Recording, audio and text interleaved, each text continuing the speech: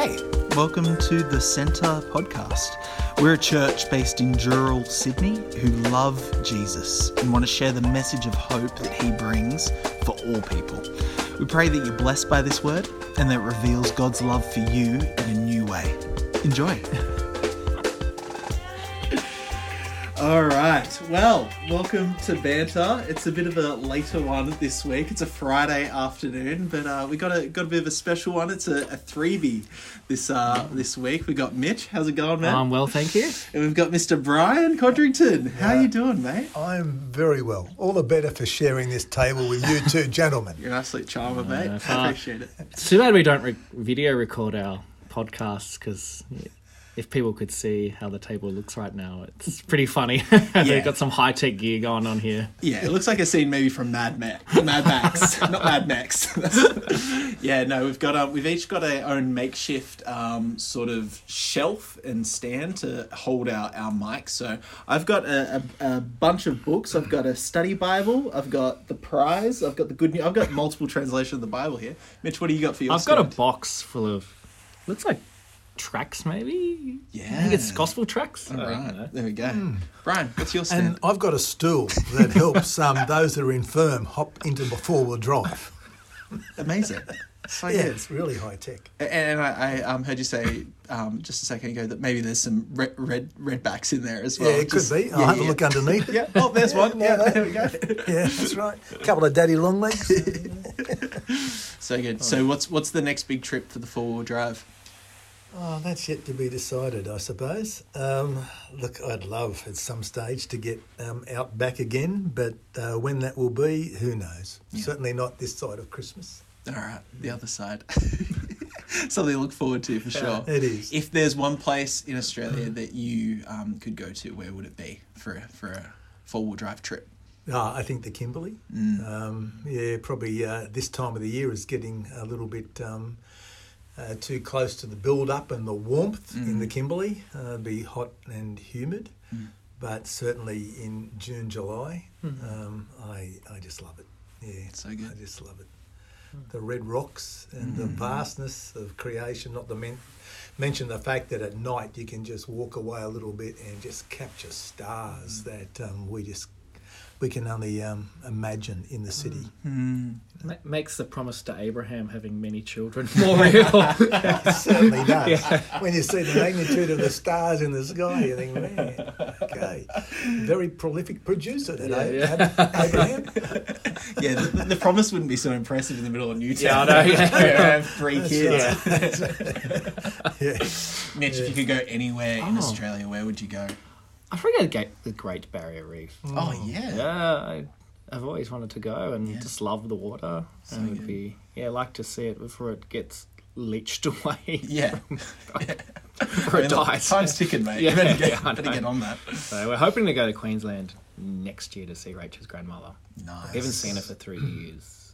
So she's not. So we went last time up there. She was for her 90th in 2019, and she's 93 and hasn't met Hazel in the flesh yet. So the world of COVID. Yeah.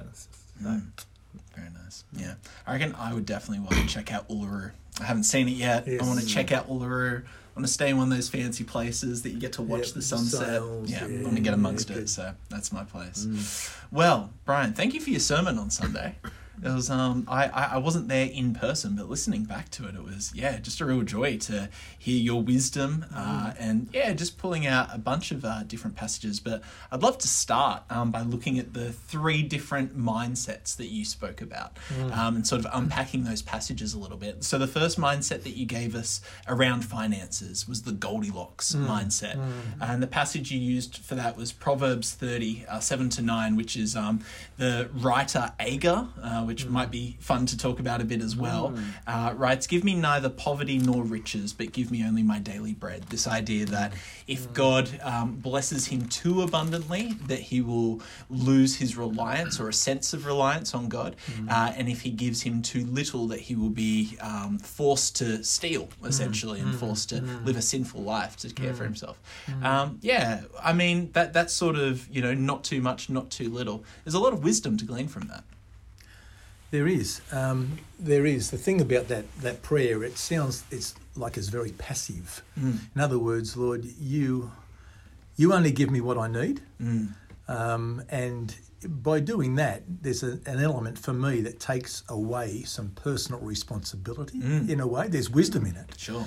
But it's almost like saying, well, God, you give me exactly what I need, because I can't trust myself that if I've got so much, I won't disown you, or if I've got so little, I won't be tempted to steal. Sure.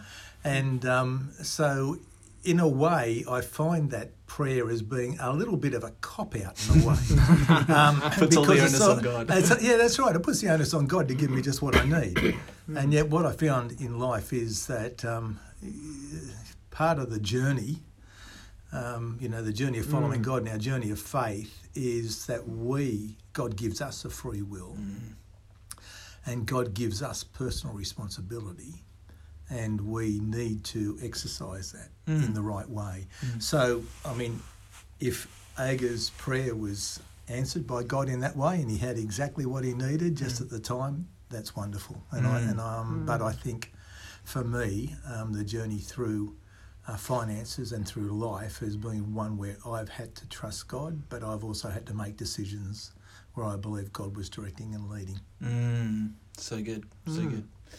Mitch, who's this Agar character? Yeah, look, I don't really know. I did study it at college, and I've completely forgotten. So I've just totally thrown you in the deep end. end. Thrown me in the deep end. So surprisingly not, I'm not the source of all wisdom. But it seems to be a Gentile. Yeah, There's the best, because it's interesting. Proverbs is described as being by Solomon, but then the last two are not by Solomon. So but it could be like a Gentile. It might be an Israelite. Because it's interesting, it's the sayings of Agar, son of Jaketh, an oracle this man declared to Ithiel, and to Ukal. It's like, who's that? It seems to be this wisdom has been passed along across generations. Do you think that Agar could be a Koheleth sort of title? Because I only looked it up and it said Agar means stranger or gathered together. Could it be sort of this person who sort of gathered together wisdom, or I don't know? It was interesting. Yeah. It's kind of fascinating. But I suppose that's the we've spoken about that before on Banter. The what is the word? People don't necessarily give up their own identity, and that isn't necessarily something to, I suppose, be worried about in biblical texts. What I find more interesting about it is he uses like 2 or 3 things throughout his prayer. It's like 2 things I ask of you, which is what we've just spoken about. Then he's like talks about, the leech has 2 daughters. There are 3 things that are never satisfied: the grave, the barren womb, the land, and there are 3 things that are too amazing for me, 4 that I do not understand. So lots of using these numbers to build. It's not really about the topic, but it's just more interesting literary feature he uses, like numbers to compare his prayer before God. It is interesting, like it is very much in the, I suppose, genre and style of Proverbs to sort of give these absolutes that in reality don't always apply. In reality, very few of us can, as you were saying before, Brian, say, oh, well, I'll just leave it up to God to make sure I never have too much or too little. Well, and Proverbs is meant not to be just foundational truths, and that's where you get stuck, because that's some Proverbs promise, if you raise your kid well, they're going to turn out perfect. It's like, well, no, that's kind of like, I heard it this way. It's like eating healthy. Wisdom is, if you eat healthy, you're going to live a long life. But people in their 30s still die of heart attacks. But that doesn't mean you don't live. It's sort of like this is a general way of how life will, work out, but it's not a promise, which is like some people get a bit stuck with Proverbs.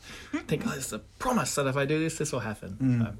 So I suppose, what is the response for us if we are not in a situation where God has given us enough? Because I think that is obviously, one side of the coin is those who have been abundantly blessed. And I think the reality is that is a lot of people in our congregation, and probably a lot of people listening to this. But I'm sure that there's people who are part of our congregation and wider community that don't have enough in a very real way. What is the sort of wisdom to glean in a stewardship of finances for those people? You're talking about stewardship of finances from those who do have who don't have enough. Okay, so for me, with those that don't have enough, and I've been blessed that I've never had to necessarily walk that road. But for me, it would be an openness to receive from the body of Christ and those that do have enough. In other words, not to be looking down on themselves. That presupposes that it's not a choice not to have enough. I mean, if someone hasn't got enough because they've disposed of what they've got, sure. And they're choosing to live a minimalist life, or because they are someone who is lazy and they don't want to work. I mean, if it's someone that is genuinely tried to make ends meet and they really do not have enough, I think there's probably and this was, if it was me, it'd be very hard to receive. But because there's a real humility with being able to receive from others. Yeah. But I think that passage that I referred to on Sunday, from 2 Corinthians chapter 9, about, those who have enough can share, with those that don't. So there is sufficient for all. And so I suppose for me that's just the plan that God has. There'll be times when we do not have enough. But when we're part of a Christian community, it should be an openness to receive, knowing that there might be a time when we do have a surplus, as that passage says, when we can generously sow into the lives of others. And that's really like what James talks about a lot. So he gets the context around James. Obviously, we don't fully know, but he goes, hasn't God chosen those who are poor? So this is James 2:5. Has not God chosen those who are poor in the eyes of the world to be rich in faith and to inherit the kingdom? And then he also says he talks about, suppose a brother or sister is without clothes and daily food. If one of you says to him, go, I wish you well, keep warm and well fed, but does nothing about the physical needs, what good is it? So that's the idea. It's like he's saying, one sense, like being poor is not a curse, because that was sort of the Jewish mindset. If you're poor, it's because you deserve it. You're an evil person. And so James is like, well, in some ways, Jesus Christ, he made himself poor. He was rich, but made himself poor. Right. And that's a similar way in the church, that there'd be a lot who are persecuted, who are poor. Like, you think of Paul in prison. He ain't getting... Roman prisons didn't feed him, so he was relying on the generosity of others. And so Christians had lost everything, poor. But at the same time, too, there's, like what Brian says, expectation in the community that you care for each other, which is also in Torah, because you looked after... poor people, the widow, the foreigner. So some people just... Well, I think of like Naomi in the Book of Ruth, through real no fault of her own, lost her husband and both her sons. Both the sons, Like, that's what happens sometimes. Is like, and so you're reliant upon your community to like protect you. Right. Yeah, I think that's a really important thing, and I think really underpins that value of community that I think we, as you said, Brian, like there's a pressure that we put on ourselves to be self-sufficient. There is. And I think there is a real vulnerability and humility in reaching out and saying, I need help. And that poverty might not just be finances, it might be in energy in a time that you're sick or whatever that support might be. From my personal experience, that's the time when the hands and feet of the church really come into action, and you see the true value and importance of having that.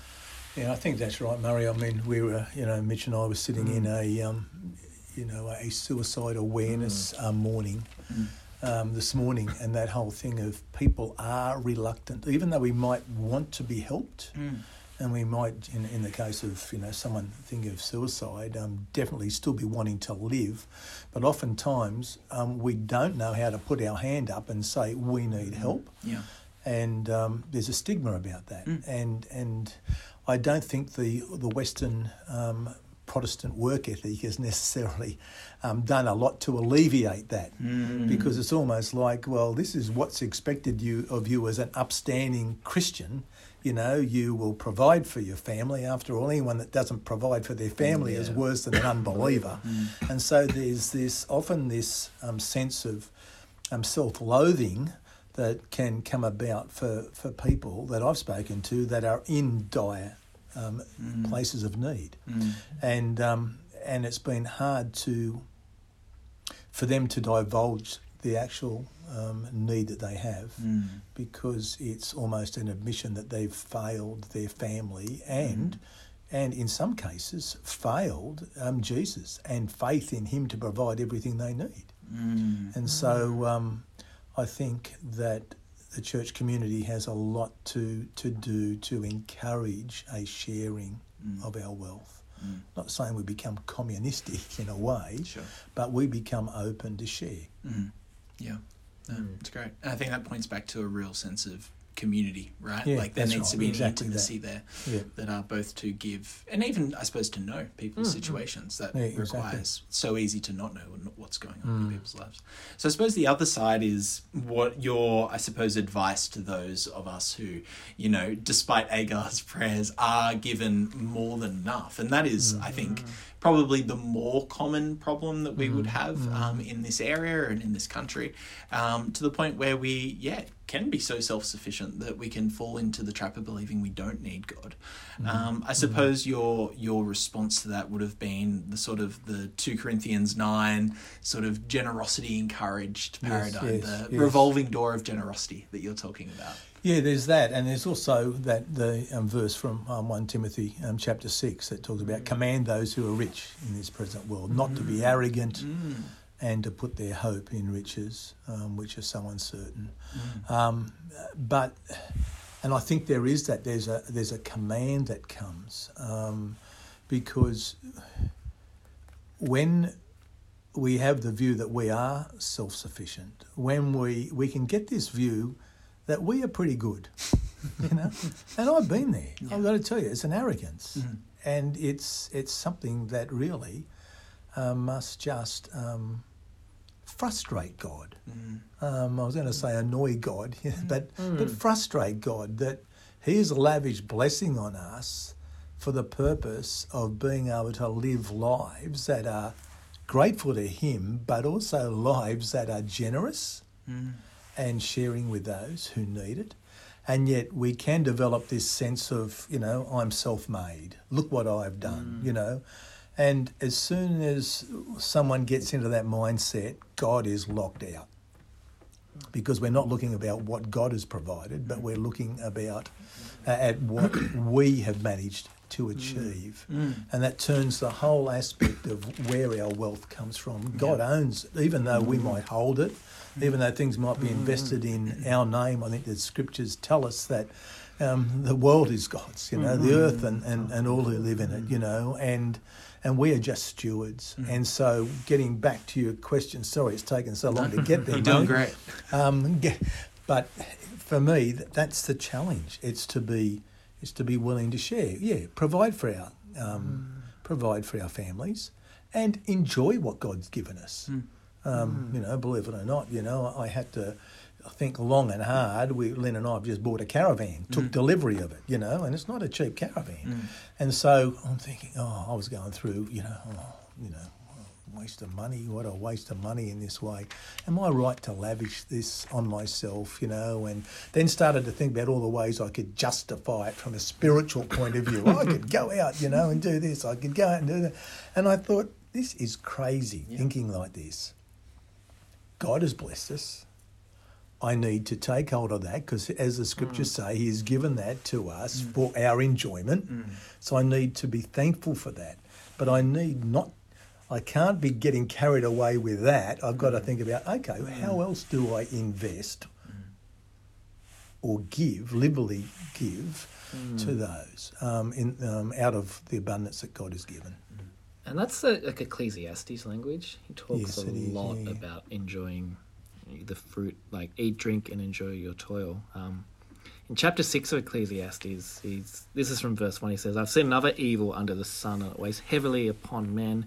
God gives a man wealth, possessions, and honour. Said he lacks nothing his heart's desire, but God does not enable him to enjoy them.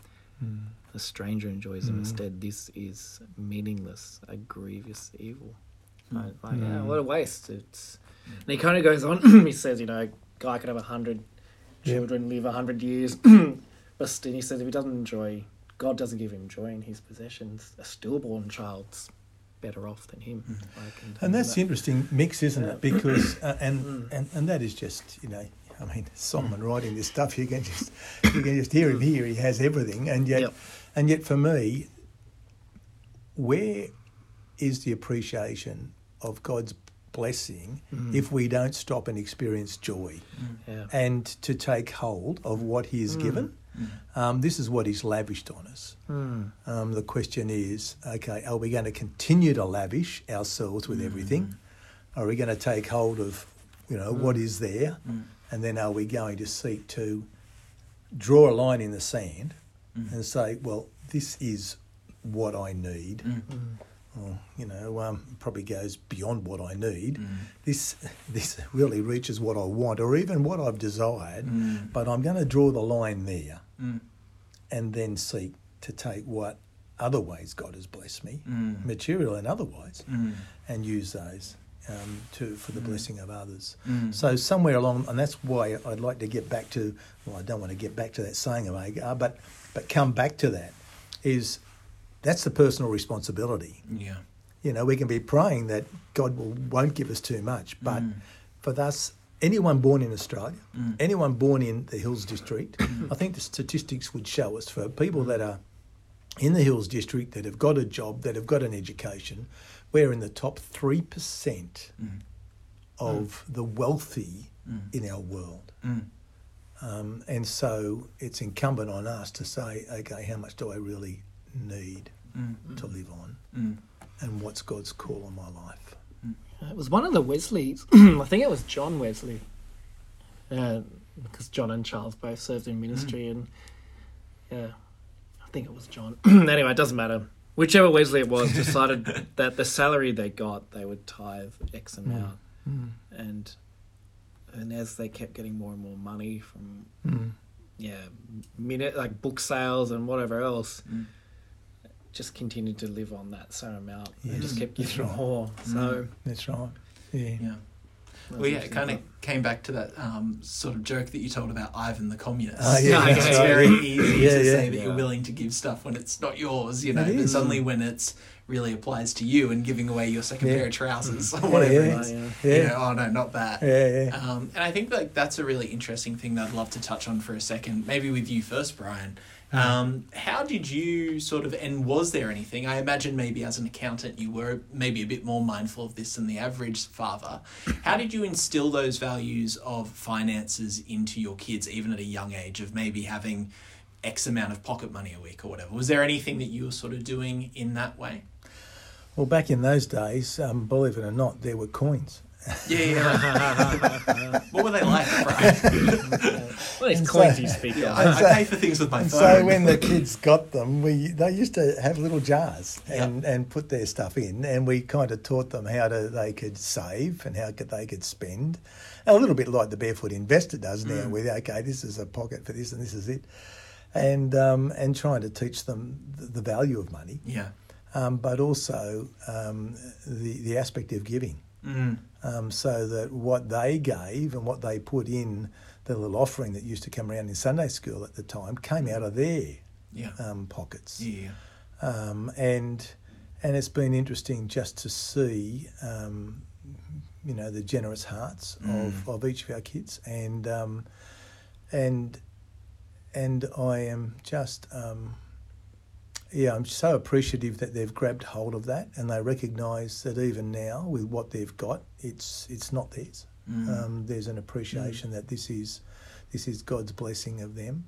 One of the stories that, you know, I remember was, and it was quite an amazing like little event for me, because Lynn and I looked at each other almost in disbelief. But one of our kids was about 12 at the time that we had our centre appeal here, when we put on, you know, this big addition with the auditorium upstairs and everything, and we had a Building for Life campaign that we talked about it, and so they heard this thing talked about in church, and then one of our kids came out and he said, "Oh, Dad, I want this to go to who do I give it to?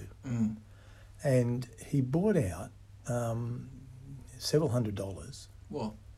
Which for a 12-year-old kid was almost all that he had saved. Wow. And he said, no, I just want this to go to the offering for the new centre. And I said, are you sure? Is this... And it was almost got... And then I thought, hang on a minute, it's not right for me to be talking my son out of what he wants to give. And so I've got to be careful sharing this story, only because obviously, my kids are well known to many. But I'm sure they don't listen to Banter though, bro. No, the kids. No, I'm not worried about the kids, especially if they knew I was on Banter, they wouldn't be listening to it. But and so it was like, for me, just such an appreciation of seeing them recognise, not what I've taught them, but what seeing them recognise God's call on their life, and that the call wasn't just to attend Sunday school or do these types of things. It involved an investment of their being and a giving back to God because of all God had done for them. And this particular fellow had only just been baptised that same year at a young age, and so for him it was just something that was a call on his life and a real desire, and it fostered I could see the generous heart and a gift of giving, and I just applauded that. Yeah, wow. Yeah. Thanks for sharing. That's really cool. Really, really cool story. I suppose with that sort of idea of heart being such an important part, I think, of finances, I'd actually love to... You used the example of the story in 1 Samuel 15 of Saul's sort of incorrect sacrifice, which I think kind of, is such a fascinating story. And would you like to quickly summarise that story for those who might be listening who, off the top of their head, can't, remember what the story in 1 Samuel 15 is? Yeah, well, very quickly, it's, the instruction that was given to Saul to go and to wipe out the Amalekites and to wipe them out totally. I mean, all the people, all the herds, pretty gruesome, when you think about what God wanted to do with these Amalekites. And so they went and they spared the king and they spared the best of the plunder. And they came back and they offered a sacrifice. And then, the prophet Samuel came and said, what's that I hear? Bleating of sheep. The bleating of the sheep kind of gives everything away, doesn't it? And then goes on to say, to obey is better than sacrifice. And so here they were, keeping the best back. In other words, ignoring God's call and God's direction on their life.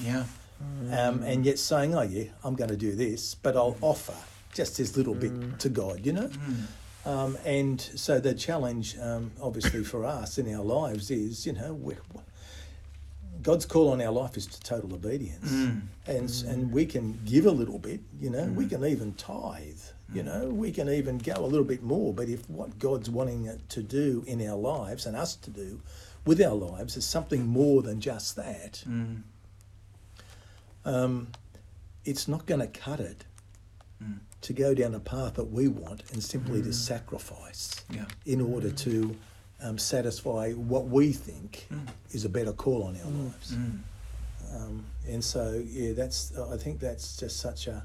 And when you hear Keith Green sing that song, to obey is better than sacrifice, he goes on, he says, I want more than Sundays and Wednesday nights, If you can't come to me every day, well, don't bother coming at all. And you think, well, man, that's pretty hard hitting. But, it's just a great challenge. And that was certainly the song that was playing over and over in my mind when I was responding to God's direction to sell my accounting practice, or our accounting practice. Because what I was actually going over in my mind was, Lord, if we sell this, and it was a very lucrative business, if we sell this, we won't be able to give to you as much as we have. Surely we can keep this going and then just keep on, and this was coming. these words were no. This is the path I've got for you. You know, don't say you're gonna do this and then keep sacrificing to me. What I want is you. Yeah. You know, I want your total life directed to me, not some kind of pseudo sacrifice. When you're called to sacrifice your whole life. Yeah, which Saul does a few times, right? There's a few times that he sort of tries to sacrifice to, you know, to appease God for something he did, to get something out of God. He's got an interesting sacrifice theology, Saul. And there's interesting ramifications for failing to kill Ahab. Yes, that's right. Naaman, not Naaman, Haman, from Esther. He's a direct descendant. And Mordecai is a direct descendant of Saul. There you go. So it had to be. Right. So that's it's part of when you read Esther, you kind of you link back to the lineage and you see like that had the Jews nearly wiped out because of Saul's failure to be obedient. I didn't realise that. I want to talk a bit about, for a second, you referenced this second mentality of finances, the minimalist approach. And we've kind of already spoken a bit about 1 Timothy 6. But I really want to focus on this, maybe I think often misquoted passage. The correct sort of words are, for the love of money is a root of all kinds of evil. Obviously, you said the often misattributed the love of money is the money. They say money is money is the root of all evil. Sorry. So I'd love to kind of open that up a little bit, and maybe even what the love of money actually represents, right? Because money, I don't want to get too existentialist about it, but it's just an idea. Like, what is a piece of pink paper? But maybe also just what the love of money actually represents in reality of our love for power, or I don't know. What do you guys think about that? So I think money represents security. So the more money you have, the more secure you are. And so it's kind of what we've spoken about before, being self-sufficient. So if your idol is money, then you don't need God as much. And so I'm going to talk about this on Sunday. The wilderness economy is manna, and you don't store up manna in your tents. You just eat it for the day and move on. Where Pharaoh, they built giant silos to store grain to produce enormous wealth. Yeah, he who controls agriculture has all the power, because food is power. And so and money is similar. The more you have, the more security you have. And going back to Ecclesiastes, he talks about like the rich actually can't sleep at night. They're so busy worrying, but it's actually the labourer. Their sleep is sweet. They're like, oh well. So interesting. The more Scrooge McDuck you are, the more you eat. Or like what's his name? The dragon from Smog. Smog, Smog. Yeah. That take away one of my jewels. Can't do that. No, so good. Brian, what does money represent to you in a broader sense in that passage? In the passage about the love of money, it's I think I agree with Mitch. I mean, people like to think that their security is wrapped up in that, but I think also once you get a love of money, and I've seen this obviously in my accounting world with people, there's almost this addiction to keep accumulating. You know, so the constant thing will be, looking at your shares each and every day. It'll be seeking to really squeeze the best out of each and every deal. And so the love of money and the success or the associated wealth it can bring can play havoc with a person's attitudes and attitudes not just to money and to possessions but to people. It's like your story, Mr. Brown, in inverted commas. Yeah, that's right. Wouldn't even let his wife have. No, and these were obviously, different days. Now, in this day and age, you would actually be calling that and labelling it as some kind of domestic violence. It was really horrific, and I was speaking to him about tax aspects of it. But this was a fellow who had a lot, didn't enjoy anything. He wore the same safari suit. Safari suits were a big thing in that day, but the same one basically every time I saw him. Yeah, right. It was this pale blue safari suit. Mm. So when the secretary would say, oh, she had a new secretary one day, she said, oh, there's a man who's got an appointment to see you. I said, what's he dressed in? And she said, a safari suit. I said, okay, that's Mr. So-and-so. I called him Mr. Brown. It wasn't Mr. Brown, obviously. And I said, okay, well, show him in. And yet, and he would not be the only one. I can remember another fellow that would have been 42 at the time. And I went down to the office and, and he called me in. It was just to do an audit, actually, which was going to probably take us about 2 weeks in this company. And he called me and he said, look, any questions you've got, I want you to direct them to me. Even though his dad was a managing director, and next he was called the general manager, this 42-year-old. His dad was a managing director and in our office a couple down there. Now his dad, the managing director, had established the business all those years ago, but this 42-year-old then wanted to say, I'm going to take them all because it's time he moved on, and quite openly talked about what he wanted, the demise, if you like, of his father. Wow. Mm. Now, when you start to put things in those cold, hard terms and you realise here's a 42-year-old man that was in that business that his father had established and wouldn't have been there except for that, now wanting to turf him out the door because he thought it was time the old man moved on. And, it might have been time the old man moved on, but it was just his attitude. Yeah. And so he was seeing his father as, if you like, as an obstacle to his accumulation of wealth. And that was out of a love of money, so... You say around that passage, because the verses around it, like verse 9 says, people who want to get rich fall into temptation and trapped and into many foolish and harmful desires that plunge men into ruin and destruction. And there's for the love of money. And it goes on, some people eager for money have wandered from the faith and peered themselves in many griefs. Exactly. Like it's just that. That's what those stories tell us. That's right. That's right. Well, Mr. Brown ended up getting divorced, didn't he? He did. His wife left him. Did. Yeah, that's right. Well, partly because it was his own infidelity in the end. It wasn't his wife's. Yeah. He took off with, he used to say, she'll take off with some young bloke, and he took off with, in his own words, a floozy. So there you go. It is interesting when we sort of start to put this, I suppose, value in objects. We can start to almost objectify people as well. Whether it's your dad or your wife or whatever. It can kind of almost shift that heart from seeing humanity into something which is, purely material. And that's why I think God's direction is, and, even in this minimalist approach, apart from seeing the love of money, as the root of all kinds of evil, it's to go on and Jesus was challenging this rich young ruler. What is it that is standing in the way of you and really following me? And so I think, that's the challenge for indeed each one of us who have been blessed. And as I said, each of us in the Hills District, I believe, have been blessed. To say, okay, well, where is my treasure? And what is standing in the way of me, following Jesus? Are these things that I think I'm managing well? Is that where my security is? What happens if these were taken away?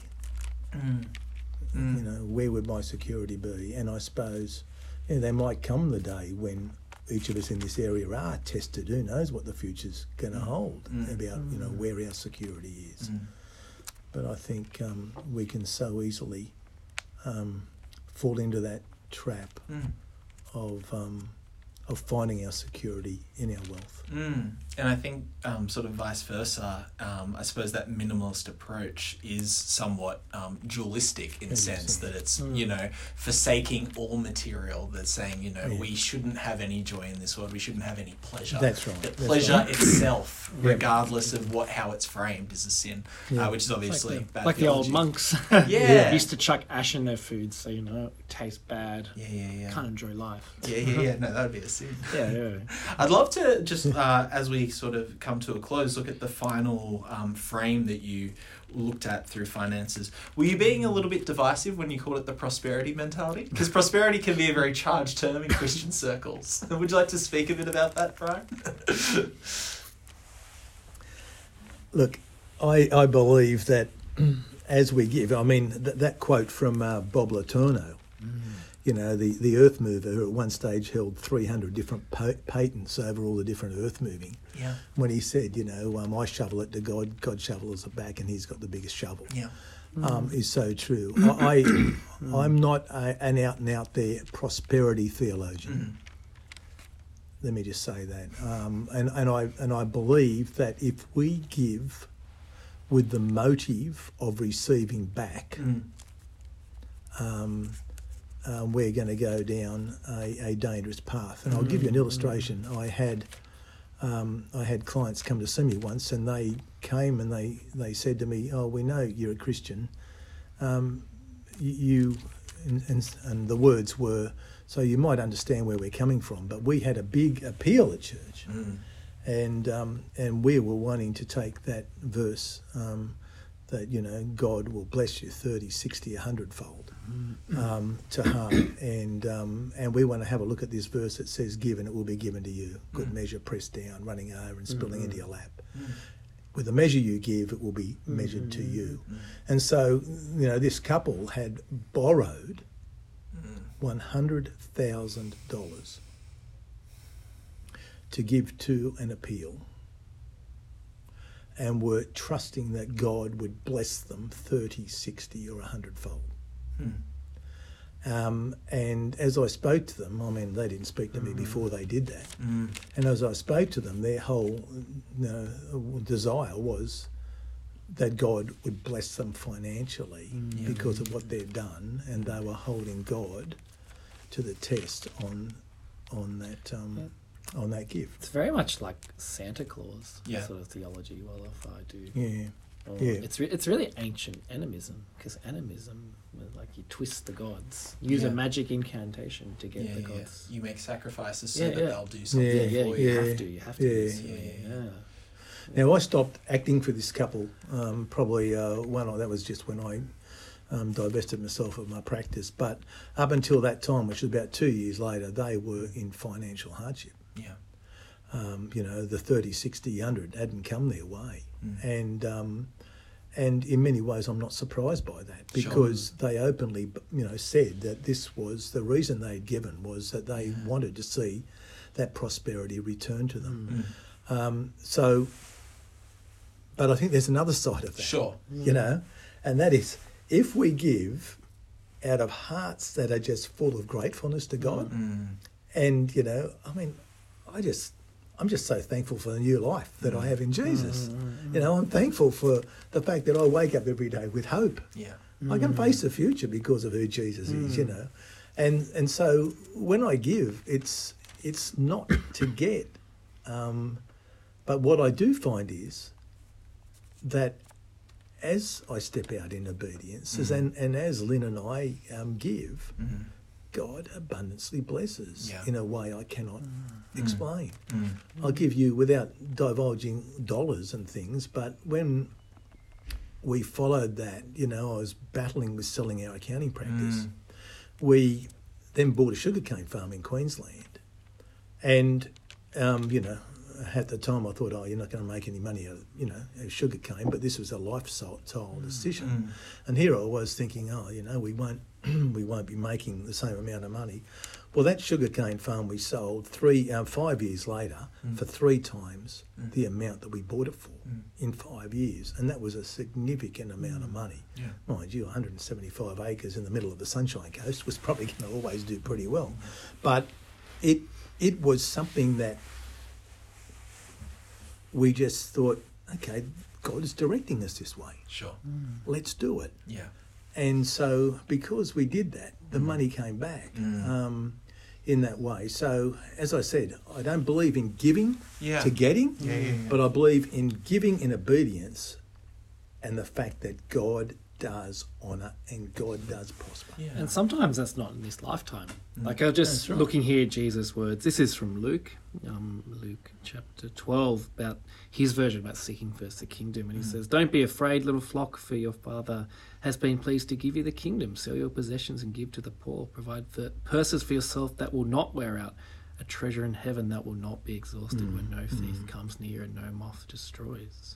That's right. That's that idea. And he said, and Jesus also said to the disciples, like, hey, whatever you give up, you're going to receive more in the kingdom to come. So, That's right. yeah, you may not see it this lifetime, but certainly that God honours those sacrifices in the next lifetime. That's right. I think those words from Samuel really ring true in both contexts. That idea that I don't actually desire sacrifice, I desire obedience. Yes, And that's those right. decisions that you and Lynn made, for instance, weren't sacrifices in the way of, some transactional, Sure. decision, but ultimately they were obedience. That was that's the right. heart of it. That's right. So good. As we sort of wrap up Pruning Finances, any final thoughts from the gallery? I said this, I can't remember if it was in the prayer or just chatting, like God ultimately, like poverty isn't part of God's plan. I think there are some Christians who think being poor equals being spiritual. Yeah. And you could read a letter like James and kind of think, okay, like that's, but yeah, like you look at Eden, there's precious stones there, like this idea of like God doesn't want people to be hungry or in famine. Like that was the whole point of the 7-year cycles of Sabbath was, okay, now your debts are wiped away. And then the 50 year for Jubilee, like everything was wiped away, land was returned because God didn't want poverty. Like poverty's not good. So, but like all things in creation, we have to worship the Creator, not the Creator. And they're just good gifts that He's given us. But ultimately, they point us back to God. So that's all my thing. It's not money that's evil, it's the love of money. So it's my talk. And for me, Murray, I think it's to start where we are, so there'll be people that saying, look, I don't have a lot. But, you think about the widow's mite, and I think even for those that don't have a lot, we can give out of the way we have been blessed. And as we honour God in that way, we will see. We'll go on a journey with God and see the blessings that God brings about. And as Mitch says, it might not be financial blessings, but there'll be other different aspects of God's blessing. Plus the joy of knowing that we've stepped out in obedience. I think that's one of the two words that I've kind of gotten out of this discussion today. Obedience, also humility on both sides of the, excuse the pun, coin. Yes. Whether in poverty or in, wealth, that humility of either reaching out for help or of recognising it's not my own doing. Yes. Well, Mitch, we've got a bit of an exciting Sunday. We're wrapping up our Pruning the Branches series. What are you speaking on this Sunday? Sort of pruning work / the Sabbath, because we have to keep, everything has to be pruning. Yes, so, yes. Yeah. So Doesn't looking have at to be. We kind of made that rule ourselves. So looking at the Sabbath, and Great. so, unpacking the idea of what I've sort of titled Pharaoh's economy, or like Sabbath economy. Very fine. Pharaoh's way of doing things or God's way of doing things, and how we find true rest in Him. So good. I love it. Well, maybe not the traditional Sabbath, but I look forward to seeing you guys on the new Sabbath of a Sunday. Lord's Day. So the Lord's Day. We're looking forward to seeing you there. Thanks for joining us, guys. Thank you. Thanks so much for joining us. Don't forget to rate and subscribe to help others discover this channel. Check out the description if you want to find out more or get in touch with us at the Centre Dural. But in the meantime, praying for God's hand over you as you continue to step into everything Jesus has in store for your life. Be blessed.